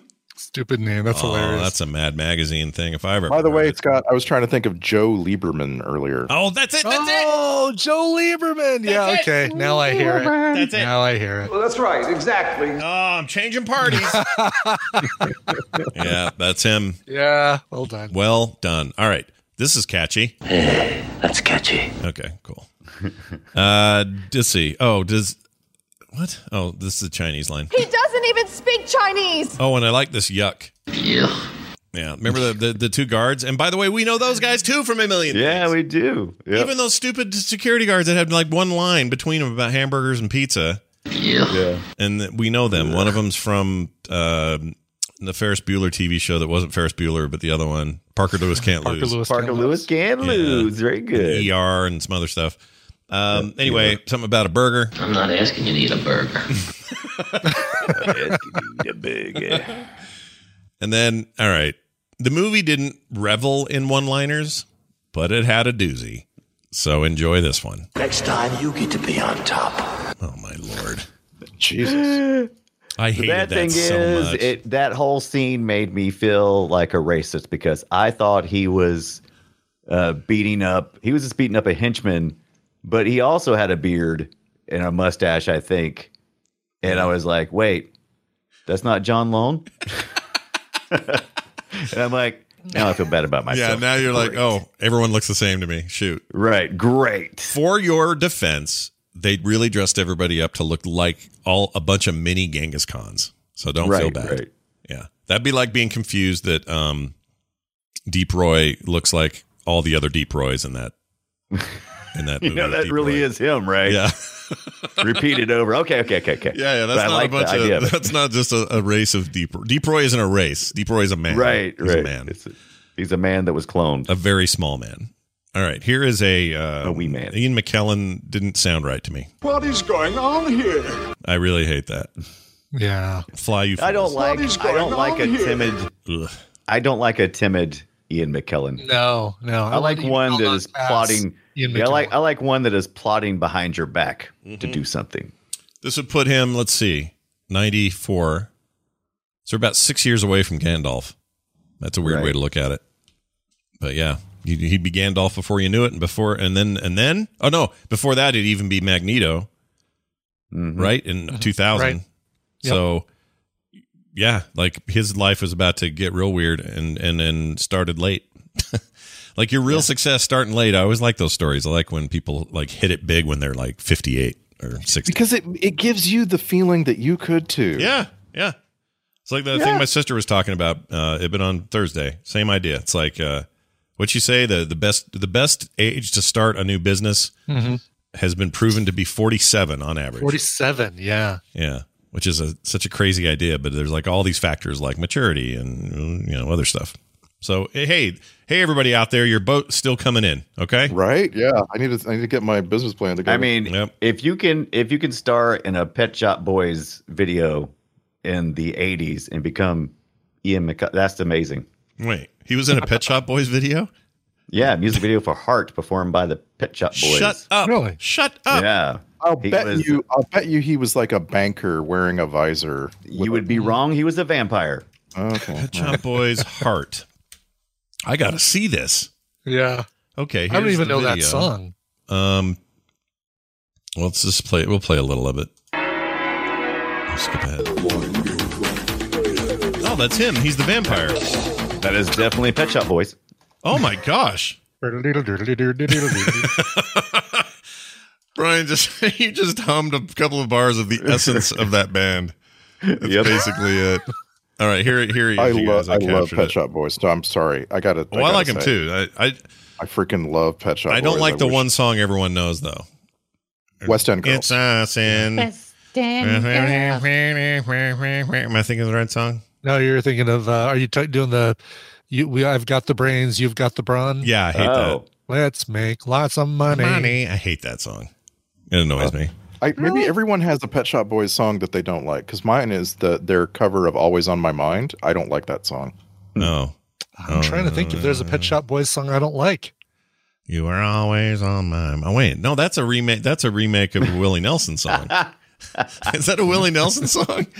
Originally, see, now I've got to look this up, and I don't have my music library is still not working. Oh, you're doing your thing. Yeah. The original performer was, let's see here, Brenda Lee. Is that right? Brenda Lee. Oh, but that is the song, the Willie Nelson song. Gwen McRae. Yeah, Willie Nelson, Brenda Lee, the Pet Shop Boys. Elvis Presley of I'll Recover It, but Gwen McRae is the first recorded version. Right. The one Randy's thinking of is this one. Where are you from? Wait.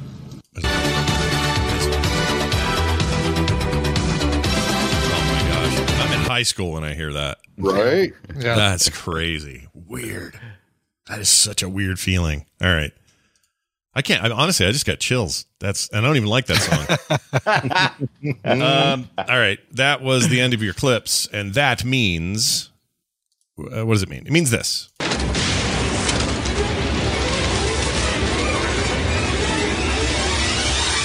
Let's partake in a tradition known as the Film Sack checklist. Like a Tim Burton fart? Check. Pull up your damn mask? Check. Never bring a sentient blinking dagger to a gunfight? Check. Wow. True.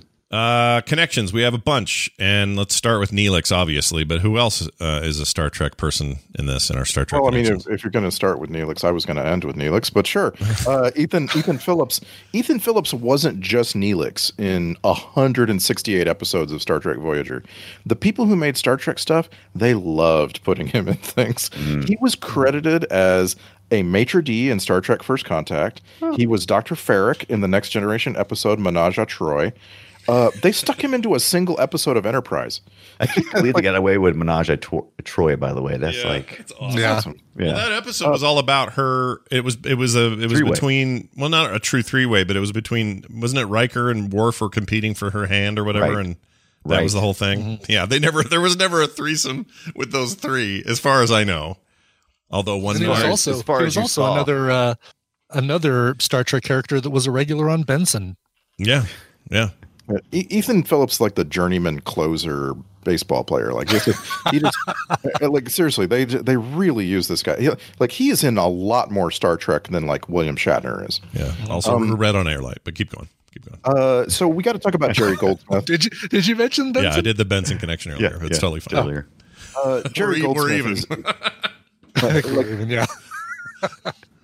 So Jerry Goldsmith is like one of these people who, like, he rivals Neelix in like his presence. If you look at Jerry Goldsmith's credits, he's been in 19 different things in the credits. Wow. Like, that have the word Trek in the title. It's right.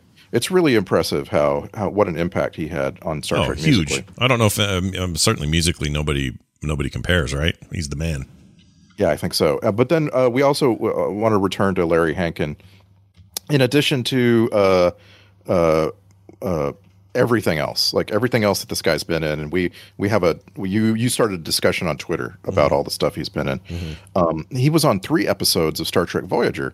He plays a character named Gaunt Gary in Voyager, and he was also on The Next Generation. He was in an episode called Cost of Living. Oh, wow. Most recently, people know him as Old Joe on Breaking Bad and El Camino, the Breaking Bad movie.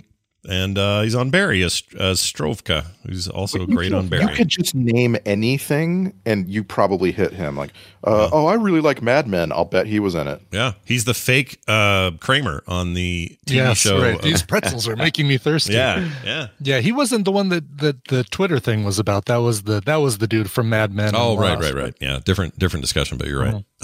Yeah, those two look so much alike to me. The young guy from Dark Knight and the old guy we're talking about, to me they're interchangeable, or they're like father son or something. They're weirdly alike, but yeah. It's just funny. He was in an episode of Mad About You. He was in an episode of Married with Children. He was in an episode of Seinfeld. Like it just goes on and on and on. Yeah. And the guy you're talking about, Scott, that the henchman who's Polka Dot Man in Suicide Squad, and that's David Dastmalchian. Yeah, his name is really weird, hard to say. Yeah. But you got it. You nailed it the first time. I tried yesterday and failed miserably. I took myself off mic and workshopped that for about 8 minutes. That's why I missed the Benson reference. Oh, okay, that makes sense. I was practicing saying David Dastmalchian just in case it came up. Yeah, he's a really interesting looking dude, and he just occupies a similar space as that actor in terms of just their look and their characterization. So I wouldn't. I mean, if someone told me they were related, I would believe them. I don't think they are, but it's just one of those things. And if you like to play along at home, looking at funny IMDb photos, this is the week to look up an actor who's in this movie as one of the Mongols named Nils Allen Stewart. His first name is Nils. Never heard that name before. Is he the guy who's got a magazine cover as his? Oh no, it's a different guy. Anyway, you got to see this guy. Who has a magazine cover? Hold on. I love that. That's a great thing. It must not be on the main. Oh, look at that mustache on Nils Allen Stewart. Yeah. Yes. Now, Woon Young Park is cool. I've seen that guy in other things. Sorry, go ahead. When you go, when you Gerald go see Okamura, who has a magazine cover for Black Belt magazine featuring him on the cover as his IMDb photo. That's awesome. But I just want you to know out there, if you're like, I'm not going to look this guy up, you want to look up Nils Allen Stewart, see the picture, and then imagine Diedrich Bader from like Napoleon Dynamite. Yeah. It's incredible. Yeah. By the way, Al Leong, we keep talking about him. I love his IMDb photo because it's just this close-up of him looking in your soul. Yeah. Number one. Number two, the guy was born in 52 in St. Louis, Missouri.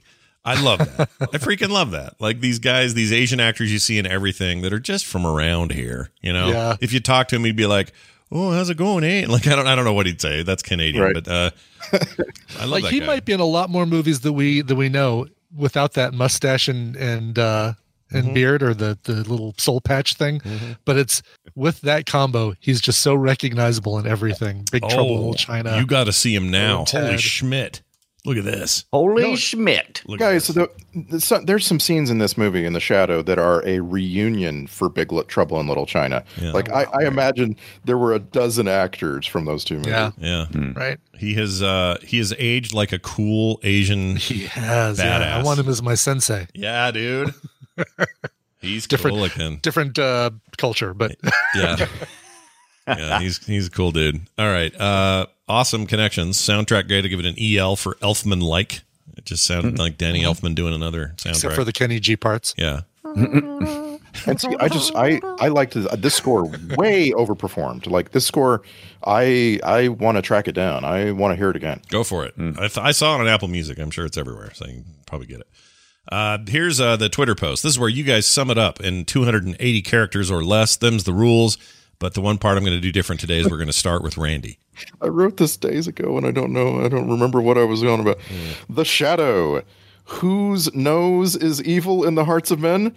The Shadow's nose. Look at the size of that boy's nose. I'm not kidding. It's like an orange on a toothpick. His head's like Sputnik, spherical but quite pointy in parts. Ooh, that was offsides, wasn't it? He'll be crying himself to sleep tonight on his huge pillow. I'm not sure what to make of that accent. I guess that's how I married so your I axe married an murderer. axe murderer. Yeah. Head, pants, Oh. He's like Sputnik. Oh, that's so good. All right. Next up, out of order as usual, Brian Dunaway. The Shadow. I dreamed I tore the skin off my face and I was still watching this movie. To the Sanctum. Oh, The Sanctum. By the way, that peeling the skin off thing looked pretty good. That's pretty good. Yeah, Pretty good. not bad.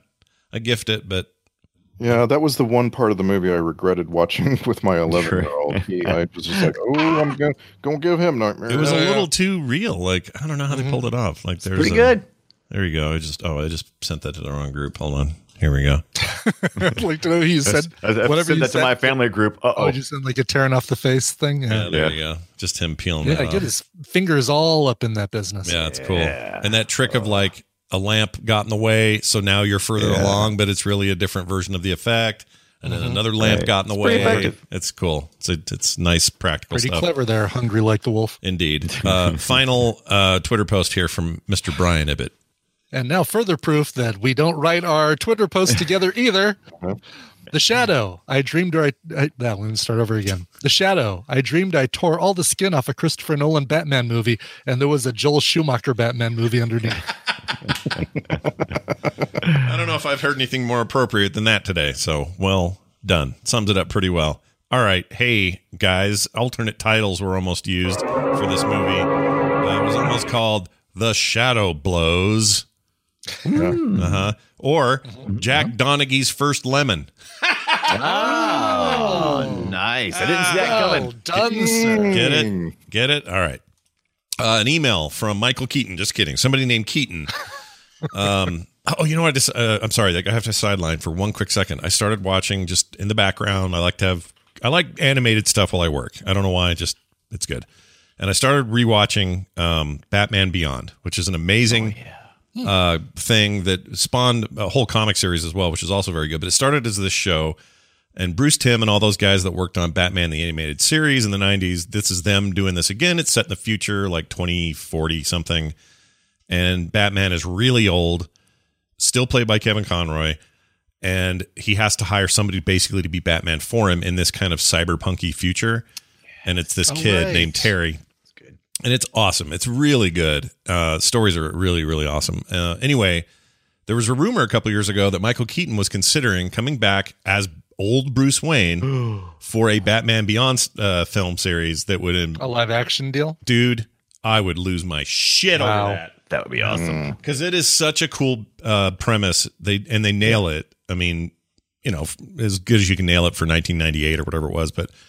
It's all on HBO Max, and I can't recommend it enough if you've never seen it. It's very good. Very, very good. This is like getting Christopher Reeve to voice Superman. Yeah.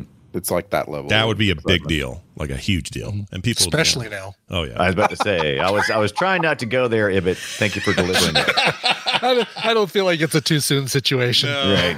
Also, that fruit hung so low, you had to grab it. Yeah, right? yeah. Involving necromancy? Okay. It's really hard now. Really hard to get Christopher Reeves to voice anything anymore. Use the mother box. You can bring him back. Oh, that's amazing. Lazarus Pit. That's what you do. All right. Yeah. Here's what Keaton said. Now that I can actually read this email. Filmsack@gmail.com is where he sent it. He says, hey, Sackers, have you guys seen or been recommended the movie called Iron Mask on Hulu? Not the one you've seen, but the one starring Arnold Schwarzenegger. Man in the Iron Mask. He says, this one stars Arnold Schwarzenegger, Jackie Chan, and Rutger Hauer. Appears to be a 2019 Chinese-Russian action-adventure fantasy movie set in the 18th century.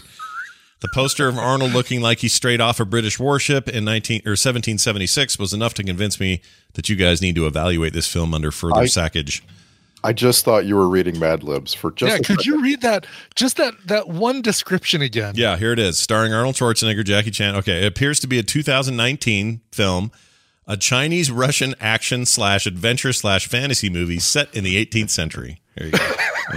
That's great. Yeah, it's like the Netflix algorithm trick, right? Right. Oh, people like this and this and this. Let's come up with a movie that is all of these things. He says, I did a subsequent viewing of the trailer, and it now has me very much hoping you guys watch this one. Thanks for the great content, guys. Keaton. So, I see no reason why we shouldn't watch this.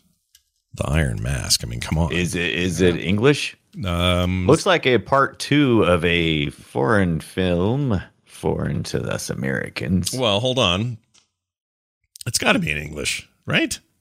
Well, I'm seeing it's actually called Vi 2 Journey to China is the real title, apparently, is what. Well, I'm on IMDb. IMDb, yeah, it says Iron Mask. Yeah. Google says Vi 2 Journey to China action. So this is probably some big freaking 10-cent Russian production. It's an thing. initial released in Russia, so it's a Russian film as a sequel.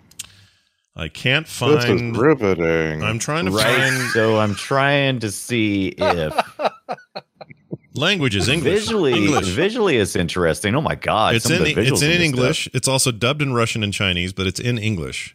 Okay, all right. I think we want to see this. I didn't even know this happened. I didn't either. And how did this get under our radar? Jackie Chan, Rutger Hauer, right before his death, I suppose. Wait, he died before 2019.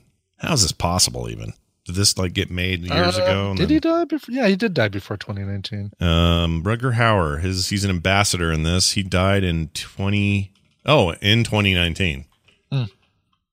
Dude, he was cool. We were talking about final films for people. Yeah. Is it his last movie? No. His last movie is Emperor, which is still in post-production. Tonight at Noon is completed. And then something in 2020 called Break, Marionette and Ecstasy, and then Iron Mask. So he dodged the bullet there. Who knows what the other shit is, but Iron Mask. I think we should see it. Put it on the list. Whoever's got the list up. I got it up. Stick it in there. Put it in. Just the tip. Iron Mask. Yep. Just the tip. Speaking of iron. Yeah. Well, our list. Oh my gosh, Iron Eagle's our next movie. That was a really good transition. Oh, good job. Oh, I choked on my water. Yes, the Iron Eagle. Finally, all these years later, everyone begging for it. We're going to do the bad Top Gun movie and the ripoff. The lesser gun. Although some really take issue with that. They think it's a very separate, totally not related thing. And I say, we'll see. Anyway. Yep. And we're going to watch it on Amazon Prime. This concludes our March Maximus. We're branching back out into other services, at least in the States. We're getting to see this. However, Amazon has gone and compressed it. Good luck. Oh, great. Oh, God, yeah. Amazon Prime. Hope they didn't abyss this. Prime April.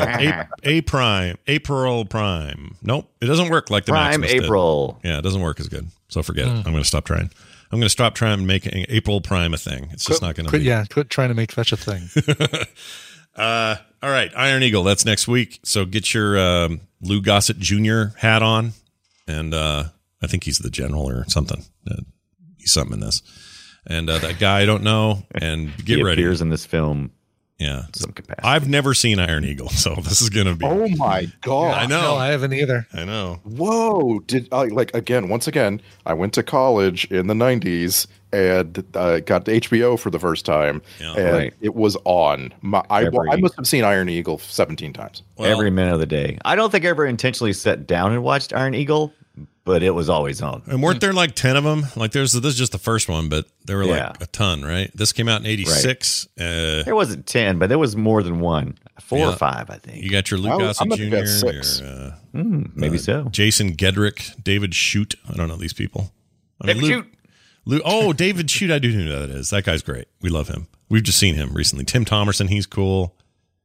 Tim Tom, that's a fake name. It's a real name. I love it. You know this guy. There were only four Iron Eagle movies. Okay. The third one's called Aces, and the fourth one has the best name, Iron Eagle on the Attack. Nice. Oh yeah. When you see Tim, you have to go like that. When you see Tim you were Thomerson, saying David Shute. Did you mean David Suchet? Did I say Shute? Yes, I meant Suchet. This is the guy. Like he was the main bad guy in an entire season of 24, I think. Yeah. Ooh. And that Executive Decision we just saw, he was in that. Oh, Executive Decision is what I'm thinking of. Yeah. He was in Perfect Murder, The Bank Job. Yeah. Oh, yeah. This guy's great. He is great. I bet he plays a bad guy in this because he's Perot or Perot. Oh, Poirot. Yes. Yeah, the French detective guy. Yeah. And then something else we saw. This based on the video game that had lion people in it. What's wrong with me? Space game. Altered Beast. Nope. Nope. No, are you talking about furries or Rise something from else? your grave. What? Say that again. You talking about furries, or are you talking about something else? No, the movie. What are you talking about? The movie with Oh, it's a movie. Looks like a game. No, we've done it here. It's based on a game. It's based on an old space shooter game. The guy basically the guy that made Commander? Wing Commander. Oh my God! I'm like, I don't know what you're talking about. Yeah, he's the general guy on that. Oh my gosh, that hurt to even just do that at all right then. Yeah, it hurt. Anyway, we'll do it. Keaton, it's on our list. So now it's your fault if we get to it. Thank you for that. If you have your own recommendations and or comments, feelings, thoughts, whatever, filmsack@gmail.com is your friend. So use that email address often and we'll read your email right here on the show. Come back next week for Iron Eagle. In the meantime, filmsack.com is our website, and you can always find us on Twitter @filmsack. Leave us reviews wherever you get your podcasts because it helps us get discovered even 10 years later. So thanks for that when you do it, and do it more if you haven't. That's going to do it for us. For me, for Brian, and for Randy. Am I in hell? We'll see you next time. And yes is the answer. Yes.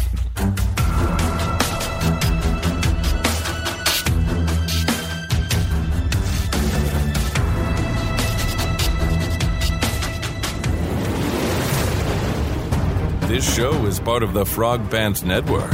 Yes. Get more at frogpants.com.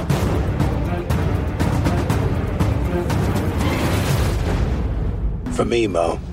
Mimo. That's my favorite.